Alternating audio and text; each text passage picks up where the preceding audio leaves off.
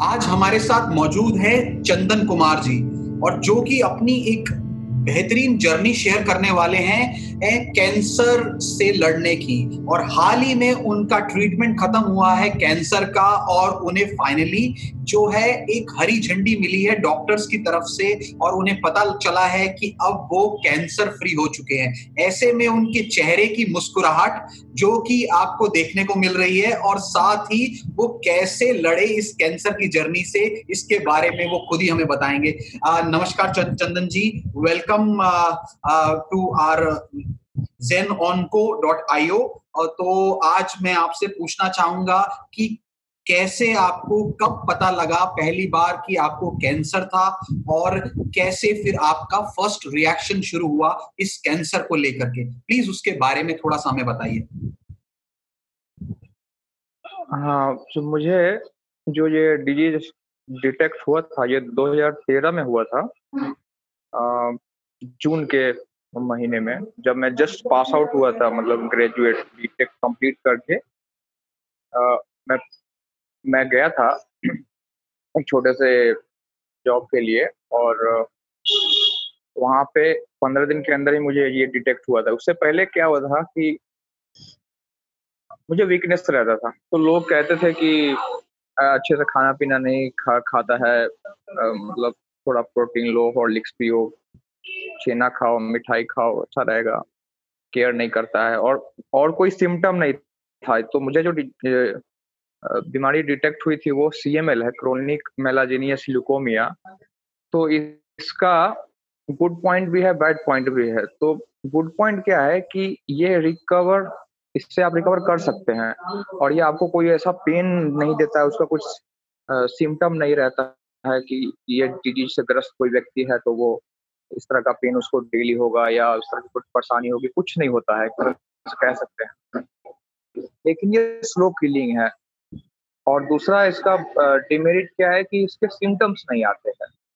मतलब डिजीज कुछ हुआ है तो हमें होता है ना, फीवर हो तो शरीर गर्म हो गया। हर डिजीज का अपना एक सिम्टम होता है जो आपको फील हो जाता है, बट इसका कोई सिम्टम नहीं है।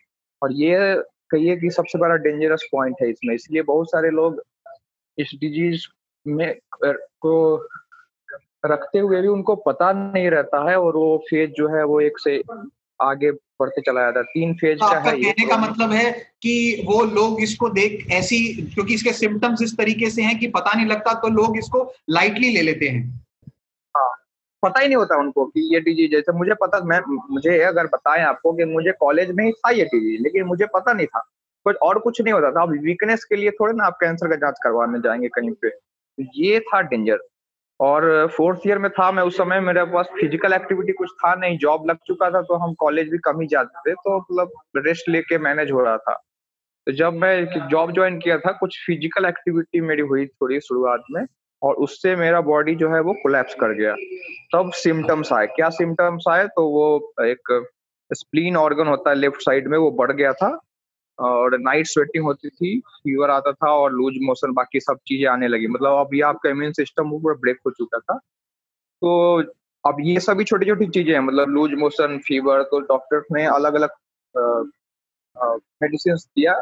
सोचा कि मलेरिया होगा, काला ज्वर होगा, सब ट्राई कर लिया, कुछ नहीं हुआ। तो मैं BHU में जब गया, वहां पे जाके डॉक्टर्स ने डिटेक्ट कर लिया कि ये CML कुछ खास टेस्ट कर। तो सिम्टम आना मेरे लिए कह सकते हैं कि वो बहुत अच्छी बात थी, भगवान का कृपा था कि सिम्टम्स मुझे मिल गया, नहीं तो मैं ऐसे ही स्टेज जो है वो क्रॉस होते चला जाता। तो इस मेरा डिजीज में।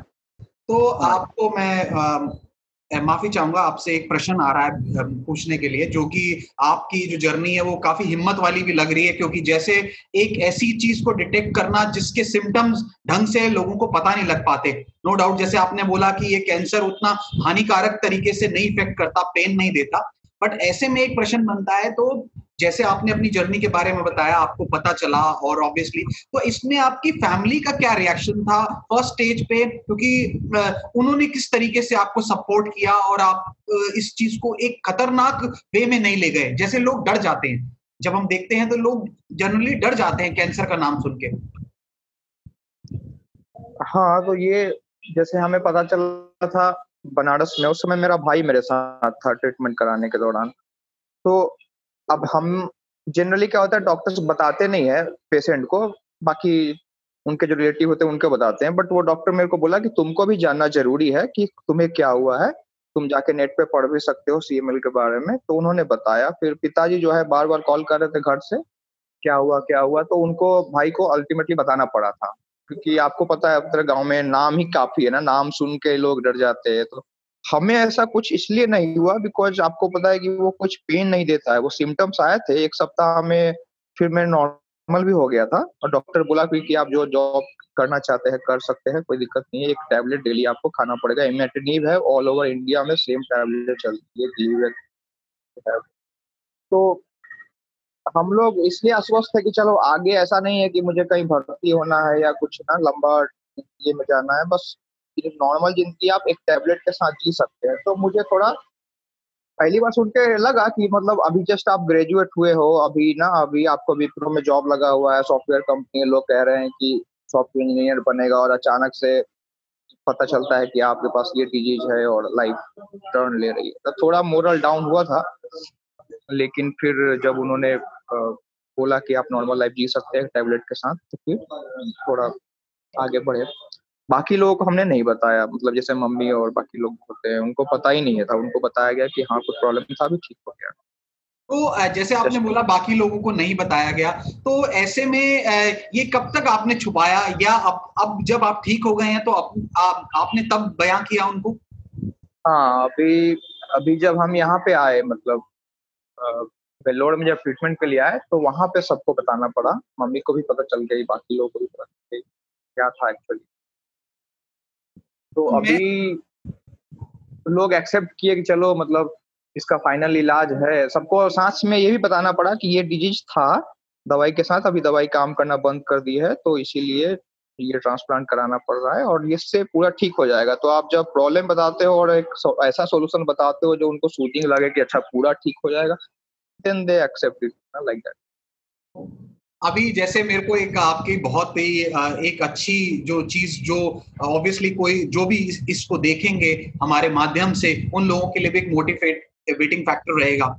ग्रेजुएशन से जस्ट पास हुए, उसके बाद जो है सपने जो है आपके एक सॉफ्टवेयर इंजीनियर बनने के, विप्रो के साथ काम कर रहे थे, उसके बीच में ऐसी समस्या आना, तो मतलब एक बहुत ही ज्यादा एक फाइटर की भावना दे रही है आपके अंदर, जो बहुत एक तरीके से लीनियंटली और सॉफ्टली आपने इसको लिया, घर में भी नहीं बताया। तो ये आपने क्षमता कैसे अपने अंदर जागृत की, या आप पहले से इसके इस स्वभाव के थे? क्योंकि आप इसके बारे में बताएंगे तो औरों को भी एक तरीके से ऐसा, एक तरीके से एक ऐसी सद्भावना की बात आएगी उनके बीच में भी, जो लोग घबरा जाते हैं।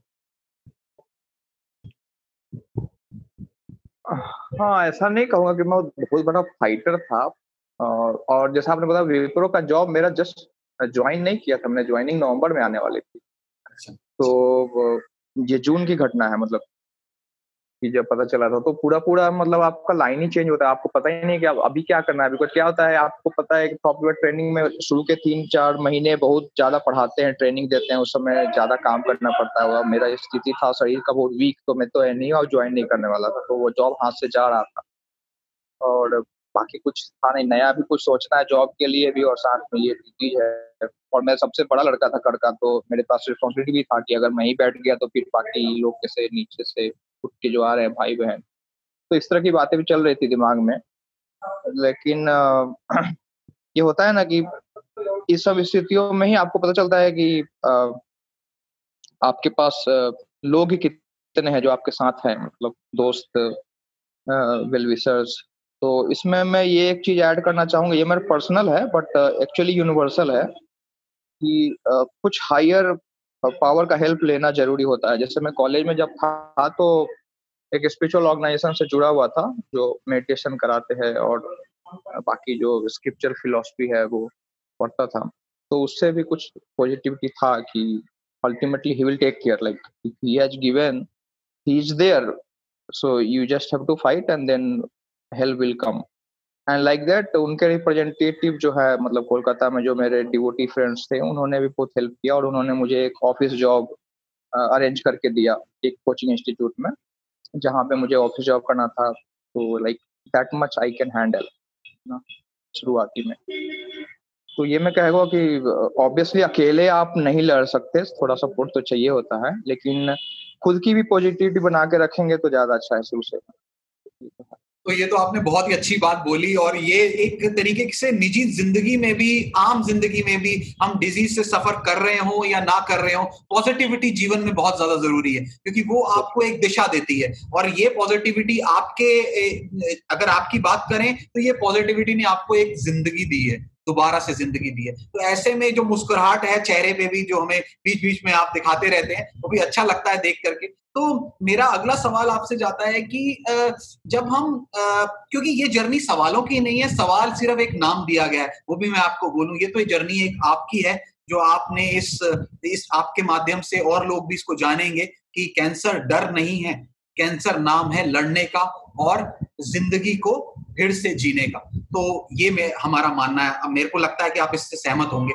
तो मैं आपसे इसको जोड़ते हुए एक और चीज पूछना चाहूंगा कि जब आपने जैसे सहयोगियों का बताया, सब चीज का बताया, अभी आप हीलिंग की बात कर रहे थे, मेडिटेशन की बात कर रहे थे, तो क्या मेडिटेशन भी साथ साथ या कोई हीलिंग प्रोसेस भी कैंसर की थेरेपी में डायग्नोसिस के बाद जरूरी है? उस साइंस की जो भी साइंस की हमारी टेक्नोलॉजी है, कीमोथेरेपी कह लीजिए, मेडिसिन कह लीजिए, उसके अलावा क्या ये मेडिकेशंस भी जरूरी हैं एक कैंसर को हीलिंग में, या खाली जो साइंस ने हमें दिया है उसके बेसिस पर ही कैंसर हील होता है? इसके बारे में आपका क्या कहना है?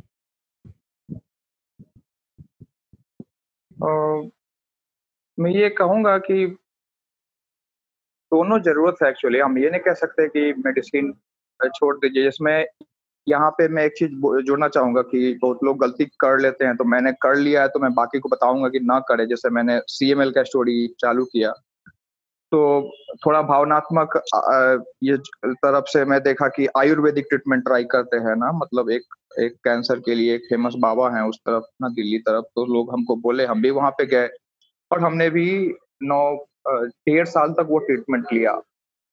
तो उन्होंने अपनी तरफ से बोल दिया था कि यू कंटिन्यू एलोपैथिक जो मेडिसिन ले रहे हो वो लेते रहो, साथ में ये लो। बट मेरी गलती क्या थी कि मैंने एलोपैथी छोड़ दिया, मतलब इसको अंधविश्वास कह सकते हैं कि ना ये भी तो ठीक कर ही देंगे तो इनसे ही करा लेते हैं ना, उन दोनों को क्यों कंटिन्यू करें। वो बहुत बड़ा कहिए कि मिस्टेक था मेरे लाइफ का, जो कि बहुत बड़ा मिस्टेक था। तो मैं उनका ट्रीटमेंट लिया, उनके ट्रीटमेंट बहुत अलग अलग कैंसर में काम किए हैं, हम ये नहीं कह रहे हैं कि वो पूरा फ्लॉप है। बट मेरा जो पार्टिकुलर है, अगर जो ऐसे लोग सुनेंगे जिनको सीएमएल से रिलेटेड होगा तो रिलेट कर पाएंगे कि मेरा जो है वो मॉलिक्यूलर लेवल का प्रॉब्लम है। इसमें क्या होता है कि हमारे क्रोमोजोम जो 22 है, उसमें 22 नंबर क्रोमोजोम और 9 नंबर क्रोमोजोम ये दोनों फ्यूज हो जाते हैं, मतलब आधा आधा टूट के एक नया क्रोमोजोम बन जाता है, जो कि आधा ऊपर का 22 नंबर है, नीचे का 9 नंबर है। तो वो एक एबनॉर्मलिटी है और वो नहीं ठीक हुआ, मतलब कि मेजर जो था। तो मैंने जैसे आपको बताया कि लाइफ नॉर्मल रहता है, तो मैं कुछ दिन एलोपैथी खाया था, उसके बाद आयुर्वेदिक चला गया। और फिर जब आयुर्वेदिक ने बोल दिया कि तुम ठीक हो गए, फिर मैं एलोपैथी जब टेस्ट करवाया, टेस्ट में वो डिजीज एज इट इज पाया गया। तब मुझे धक्का लगा, फिर एलोपैथी डॉक्टर की डांट सुननी पड़ी। उसके बाद मैं फिर से एलोपैथी रिज्यूम किया और उसमें डॉक्टर बीच बीच में क्या होता था कि क्योंकि कुछ नहीं होता है ना, तब आप कभी चीपली लेने लगते हैं कि अरे हाँ फाइन ना, नथिंग हैपेंस। एक दो दिन दवाई छोड़ दिया, एक सप्ताह दवाई छोड़ भी दिया तो कुछ फर्क नहीं पड़ता है। तो वैसा करता था। तो डॉक्टर को जब फ्लक्चुएशन दिखा मेरे ब्लड रिपोर्ट में, तो उन्होंने बड़े से एक बोल्ड लेटर में लिखा था, नेवर स्किप मेडिकेशन। तो ये बताऊंगा कि इस तरह की गलती कम से कम ना करनी चाहिए, है कि नहीं। इसलिए जो आपने पूछा कि ये जो साइंस ने दिया है वो कितना कारगर है, वो कारगर है और उसको लेना चाहिए। साथ में ये चीजें जो साइकोलॉजिकल होती है, फ्रेंड्स का होना, वेलविशर का होना, लोग आपके साथ खड़े होना, आपका खुद का positivity, faith on the almighty, ये सारी चीजें जो है वो उसको एक अच्छा एटमोस्फेयर क्रिएट करके देते हैं ताकि हीलिंग अच्छी हो। जैसे मैं अभी अभी बता दूं आगे का, जो ये ज्यादा मुझे फील हुआ यहाँ पे जब मैं ट्रांसप्लांट कराने आया था सीएमसी वेल्लोर। तो ये भी मिशनरी लोग का हॉस्पिटल है। हर चीज से पहले वो प्रे करते थे, मतलब जब मेरा ट्रांसप्लांट जिस समय होना था, वो जो स्टेम सेल हमारे शरीर में डाल रहे उस समय भी, और all the nurses even doctors told that See, we are just instruments. We are doing our part, our best, but ultimately how fast the healing will be there. Healing will be there, but how fast it will be there, and all those problems, implication, complications should not come. So these things are there in God's control. Everyone's situation is different. तो यहाँ पे ये factor काम करता है। तो अभी मैं आपसे पूछना चाहूंगा, अब इम्प्लीकेशन और कॉम्प्लिकेशंस की बात हो रही है, इम्प्लीकेशंस और कॉम्प्लिकेशंस क्या क्या आपको इस दौरान आए या नहीं आए, या जो है आप उनमें से निकले जो कि एक रियल फाइटर बने और उन्होंने किसी चीज को आने नहीं दिया, ऐसा कुछ था क्या? हाँ, तो स्टार्टिंग जर्नी वो मैंने बता दिया आपको। उसके बाद से मैंने गलती भी बता दी कि मैंने क्या गलती की। फिर मैं एलोपैथी में कंटिन्यू किया, लेकिन इसमें क्या हुआ कि थोड़ा समय ज़्यादा लग गया। जनरली क्या होता है 3 से 4 साल में आपका डिजीज़ वो 0% हो जाएगा, मतलब फ्यूजन जो क्रोमोसोम्स का है वो नलिफाई हो जाएगा और फिर आप एक टैबलेट के साथ जी सकते हैं। मेरे केस में वो लंबा हो रहा था, तो मुझे हायर ड्रग पे जाना पड़ा था जो कॉस्टली था, और वो भी अंत में काम करना बंद कर दिया। एक रेयर टाइप का म्यूटेशन मिला मुझे, जो कि डॉक्टर ने बताया भी कि यार सबको मैंने इस हायर ड्रग से ठीक कर दिया यार, तुमको नहीं कर पा रहे, मतलब तुम्हारे केस में ये म्यूटेशन डेवलप हो गया, अभी कोई दवाई एक्सेप्ट ही नहीं करेगा बॉडी। तो मैं बताया कि वो मेजर गलती थी, उसके कारण से मुझे करना पड़ा। फिर उन्होंने बोला कि एनी हाउ दवा से हम ज्यादा दिन तक नहीं सीख सकते हैं, तो तुम अभी यंग हो, अभी अनमैरिड हो, तो बेटर है कि ट्रांसप्लांट चले जाइए। ट्रांसप्लांट का प्रोज एंड कॉन्स भी है ना, कि बेनिफिट क्या है कि आप फाइनल क्योर मिल जाएगा आपको, और थोड़ा यह है कि ट्रीटमेंट के दौरान थोड़ा रिस्क भी रहता है और कॉम्प्लिकेशंस आने के चांस रहते हैं, तो वो आपको झेलना पड़ेगा। तो वो दोनों बातें थी, लेकिन मेरे पास वो कोई ऑप्शन नहीं था, क्योंकि मेडिसिन मेरे लिए काम करेगा ही नहीं, तो फिर मुझे तो इसी पे जाना था। एक मेडिसिन जो इंडिया में अवेलेबल नहीं है, वो काम कर रही, बट उसका कॉस्ट 1 लाख रुपए पर महीने आ रहा था, तो वो मैं अफोर्ड नहीं कर सकता था, और वो कितने दिन तक खाते रहेगा। फिर अगर वो काम करना बंद कर दिया तो फिर आपको यहीं आना है। तो अच्छे डॉक्टर से अच्छे गाइडेंस मिलते हैं, तो फिर हमको एक अच्छी जगह का पता मिला, फिर मैं यहाँ पे आ गया। कॉम्प्लिकेशन की जो बात हुई, हाँ बोलिए बोलिए बता, बोलिए, आप बोलिए बोलिए प्लीज। कम्युनिकेशन में बस ये था कि फीवर इन्फेक्शन हो सकता था, ब्लड इन्फेक्शन हो सकता था, लंग इन्फेक्शन हो सकता था।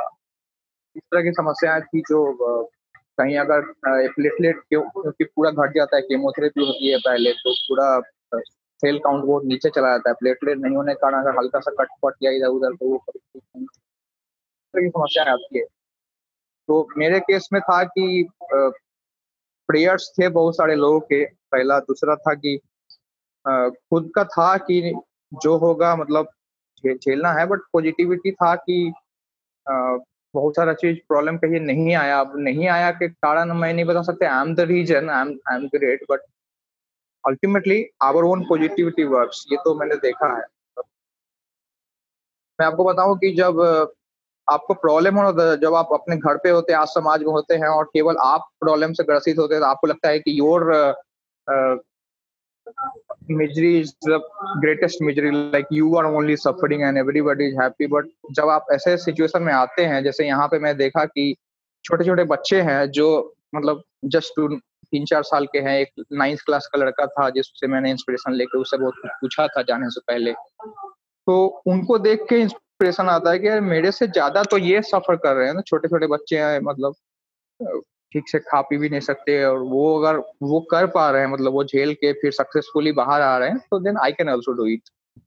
तो तो ये मेरे को तो एक बहुत आपने एक अच्छी बात बोली कि जब हम समझते हैं, हमें ऐसा लगता है कि हम ही दुनिया में सबसे ज्यादा मिजरेबल कंडीशन में, जबकि हाँ, दुनिया में देखो तो हमसे भी ज्यादा लोग तड़प रहे हैं, तो उन्हें देख करके एक सेटिस्फेक्शन मिलती है, जो कि आपने जिनसे एक मेरे को लग रहा है कि बहुत ज्यादा एक हिम्मत हासिल की, जैसे वो 9th क्लास के बच्चे की आप बात बता रहे हैं। तो मैं अगले अपने प्रश्न की तरफ बढ़ता हूं, जो कि प्रश्न नहीं कहूंगा, प्रश्न मुझे बोलना पड़ता है, पर आप समझे ये आपकी जर्नी का है, जो कि एक तरीके से आपकी स्माइल की बात है। तो वो मैं इसलिए आपको भी उस चीज से, आपकी हिम्मत की दाद देते हुए उस चीज से उजागर करने की कोशिश कर रहा हूँ।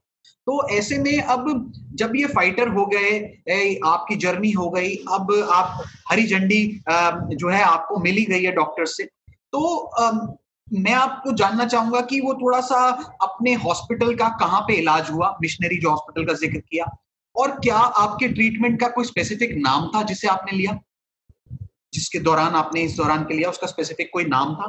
तो प्लीज उसके बारे में थोड़ा सा बताइए।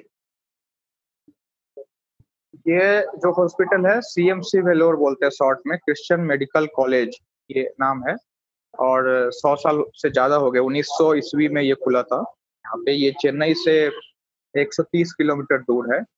बहुत अच्छा हॉस्पिटल है। मेरा जो ट्रीटमेंट कराया वो है बीएमटी, बोन मैरो ट्रांसप्लांट।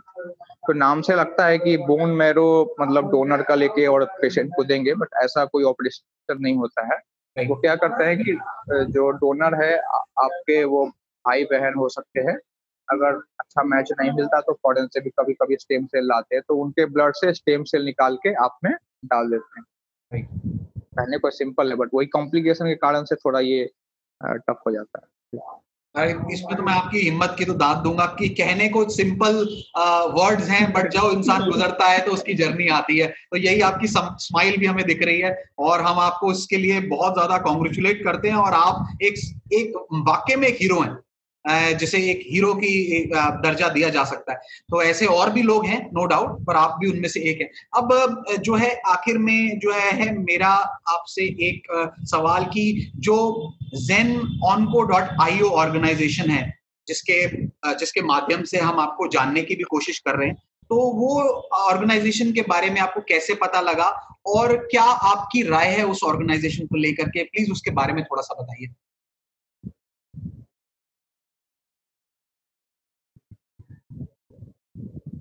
मुझे पता मतलब मैसेज आया था कि मैंने ग्रुप में पोस्ट किया था अपने बारे में, तो फिर मैसेज आया और उसके बाद मैं साइट सर्च किया तो देखा कि बेसिकली कि ये लोगों के स्टोरीज, जो सक्सेसफुल लोग हैं जो कि दूसरे को इंस्पायर कर सकते हैं उनको शेयर करते हैं। ये भी एक्चुअली बहुत जरूरी है। जैसे मैं बताया कि मेरा पूरा ट्रीटमेंट का 50-60% इसी बात पे डिपेंड था कि जो लोग भी इससे गुजरे थे मैं उनसे बात किया, उनको ढूंढा। तो फेसबुक पे ढूंढा और उसके उनके थ्रू 2-3 कांटेक्ट में यहाँ पे आए तो कुछ लोग मिले। तो कहिए कि उस पार्टिकुलर इंसिडेंट ने उतना पॉजिटिविटी दिया मेरे को कि मैं शुरू में जाके पूछता था और क्या होता है बताओ, उस दिन क्या होता है, फिर आगे क्या होता है, फिर से पूछा। तो ये जो पॉजिटिविटी दूसरे लोग देते हैं, बताते हैं, वो हौसला देते हैं, वो एक्चुअली बहुत कारगर होता है। जैसे एक पेशेंट ने मुझे बताया कि आप ना फ्यूचर का प्लान करके रखो कि इसके बाद क्या करना है। वो आपको मोटिवेशन देगा इससे निकलने का। मतलब अगर सब छोड़ दोगे पहले ही कि अब जो होगा देखा जाएगा तो आप डल हो जाओगे। अगर आपके पास बड़े बड़े प्लान है तो उसको मिलेगा कि नहीं नहीं मुझे इसको झेल के निकलना है, because I have to do this this this this. तो ये एक एक जो पॉइंट मिल जाते हैं ना लोगों से, वो बहुत कारगर होता है। और मुझे लगता है कि जो zenonco.io ये जेन ऑनको है वो इस काम में मतलब लोगों को मदद कर रहे हैं कि एक प्लेटफॉर्म दिया है जहाँ पे आप पॉजिटिविटी एक जगह पे बहुत सोर्स सोर्स की तरह है जहाँ पे जाके आप पॉजिटिविटी वहां से ले सकते हैं and then you can help yourself better. इसके लिए मैं धन्यवाद देता हूँ। जैसे जरूरत है एक प्लेटफॉर्म की, मुझे पहले पता होता तो और ज्यादा पॉजिटिविटी के साथ मैं जा सकता था। तो बहुत बहुत शुक्रिया आपका हमारे साथ जुड़ने के लिए। तो ये थे चंदन कुमार जी, जो कि एक्चुअली में हेल करते हैं बिहार से, और इस टाइम पे ये है वेल्लोर में, जहां इनका फाइनली इलाज हो गया है कैंसर से और इन्होंने निजात पा ली है। और जैसे कि आप इस चेहरे पे देख सकते हैं, आप भरपूर स्माइल है, जो कि एक यंग डायनामिक आगे जाकर के एक बेहतर, और जो ये सॉफ्टवेयर के प्लान्स हैं जो इनके इंजीनियर बनने के, वो अब दूर नहीं है, जो कि हम भी उम्मीद करते हैं आगे भी इनसे इंटरेक्शन में जब मिलेगा तो ये अपनी जर्नी को एक सॉफ्टवेयर इंजीनियर के तौर पे हमसे शेयर करेंगे। बहुत बहुत शुक्रिया हमारे साथ अपनी जो जर्नी है शेयर करने के लिए। बहुत बहुत शुक्रिया। Thank you so much.